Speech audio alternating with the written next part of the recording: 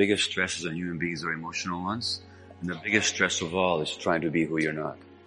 There's always fear in moving towards authenticity because we've been taught since children to be afraid of our authentic selves. Because if we're our authentic selves, we're going to lose the world.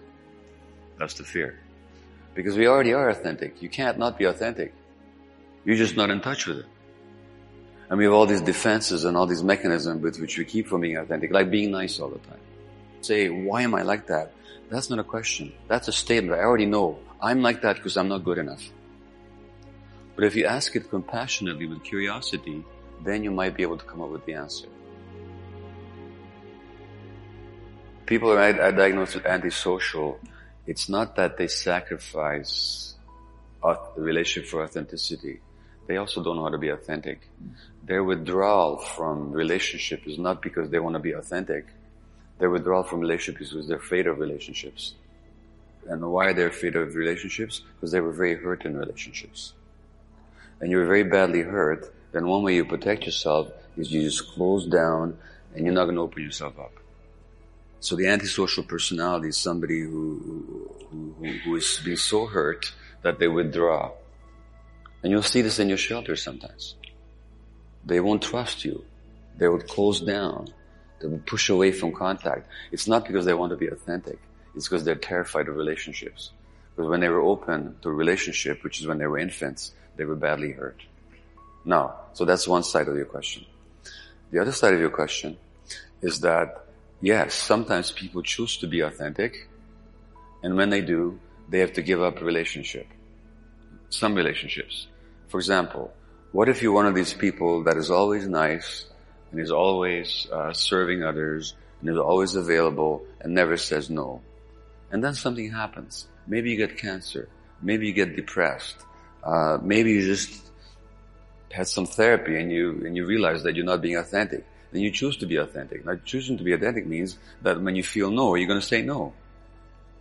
But all of a sudden, all these people who like you because you're always saying yes don't like you anymore. Well, then you're sacrificing the relationship for the authenticity. Except, what you're going to find is when you become authentic, you're going to attract other authentic people to you. And the people in your life who are willing to handle authenticity will not reject you, they will celebrate you. They'll say, hey buddy, it's about time. I'm so glad to see you assert yourself. I was worried about you. And the people who can't handle that, they will withdraw from you. So in authenticity, there's always the risk of loss of some relationships. And of course, this is why sometimes people stay in relationship with the wrong people. Because they're more attached to the relationship than they are to authenticity. So they suppress themselves for the sake of the relationship. And if they're going to be authentic and the other person can't handle it, they'll lose the relationship. The difference is, and here's the huge difference, that when you're a child, you have no choice in the matter. Because you're absolutely dependent on the relationship. You're not free to choose anything else. So when it comes to the conflict between authenticity here and attachment there, you have to go for the attachment. You're helpless in the matter. As an adult, you're no longer helpless. When we think that we're helpless, when we think that we're dependent, I need you so badly, I can't live without you. All these pop songs about, I can't live without you. Well, sure you can. The only person that can't live without somebody else is a baby. But the trouble is, it's hard for us to grow up. It's very hard for us not to be babies. This is where it's a choice that we make as to do we choose to grow up or do we choose to stay babies. And yeah, sometimes when we choose to grow up, then the people that can't handle it, they will leave us. One of the pitfalls is that, or one of the risks anyway, as has just been said, is the loss of certain relationships in your life. But in terms of pitfalls, some people, when they realize that they haven't been themselves, then they develop some idealized view of what they would look like if they were themselves, and they get attached to some idealized view of it. So now they get attached to some false image. This is where people get into cults. They don't like who they've been, and all of a sudden they want to construct a totally different being. Instead of exploring who they really are and finding out what's really going on, then they identify with something external, like a cult leader. And then, instead of being authentic, they just choose a different, more acceptable way of being inauthentic. That's the biggest pitfall, I think. And so that's why anything can become either something positive or something negative in your life. I mean, you can, for example, follow a spiritual path as a way of becoming authentic, but you can also follow a spiritual path as a way of staying inauthentic by identifying with some idealized image rather than with your true self. I don't experience authenticity usually as one of jumping.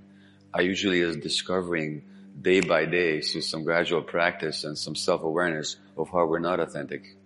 Because we already are authentic. You can't not be authentic. You're just not in touch with it. And we have all these defenses and all these mechanisms with which we keep from being authentic, like being nice all the time. So that it's not a question of jumping in, it's a question of uncovering through patient and compassionate, kind, self-observation, the way in which you're not being authentic. So one spiritual teacher says that liberation is not some great thing that you achieve all of a sudden. Liberation happens every time that you realize that you're not your personality.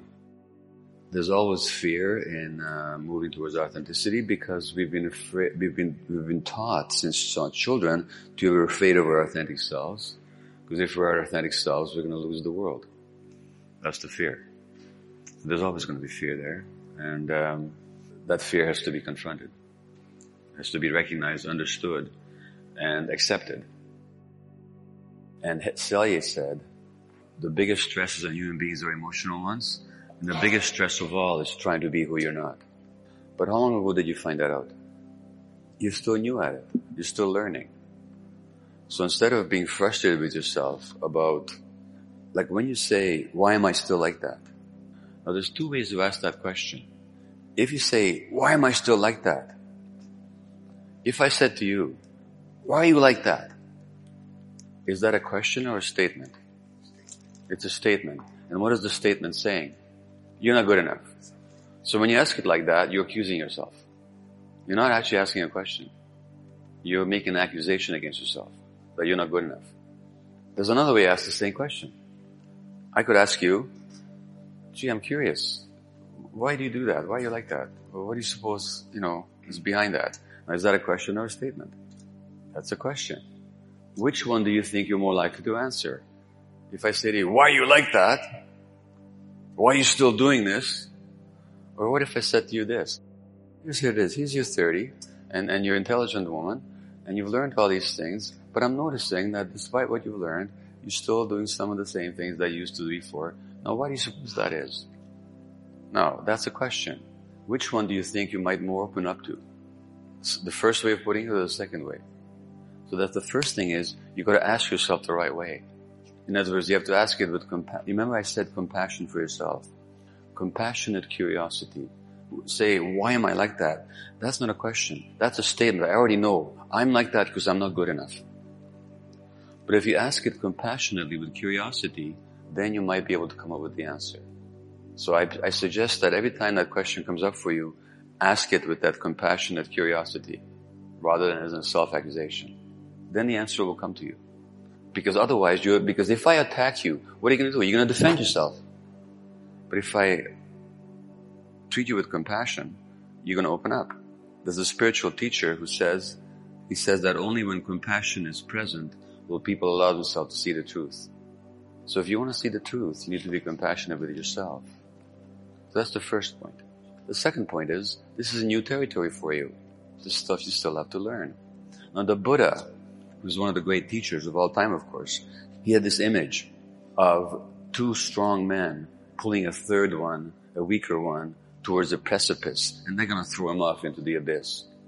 And this poor, weaker guy digs his heels into the ground. He tries to resist, but they're stronger than he is. And the Buddha said that those two strong men are what he called our habit energies. The things that we've been habituated into doing all our lives. They're just ingrained in our brains, like fixed patterns. And the weaker guy, he says, is our untrained mind. So if we want to overcome our habit energies, now for you to suppress yourself in the presence of some people is just a habit that you've learned very early in life, that before you had any choice in the matter. It's ingrained in your brain. There's brain circuits who are telling you that if I'm authentic, that's not good. Those are your habit energies. So that's an automatic behavior for you. And that automatic behavior is there despite what you know intellectually, despite what you've learned. So those habit energies in certain situations will get triggered. Unless you train yourself very patiently. I mean, you wouldn't expect to go into a gym and press 150 pounds on the first day. You're going to press maybe 25 pounds. So right now, you're pressing maybe 75 pounds. You want to press 150 pounds, you have to train yourself some more. Overcome those habit energies.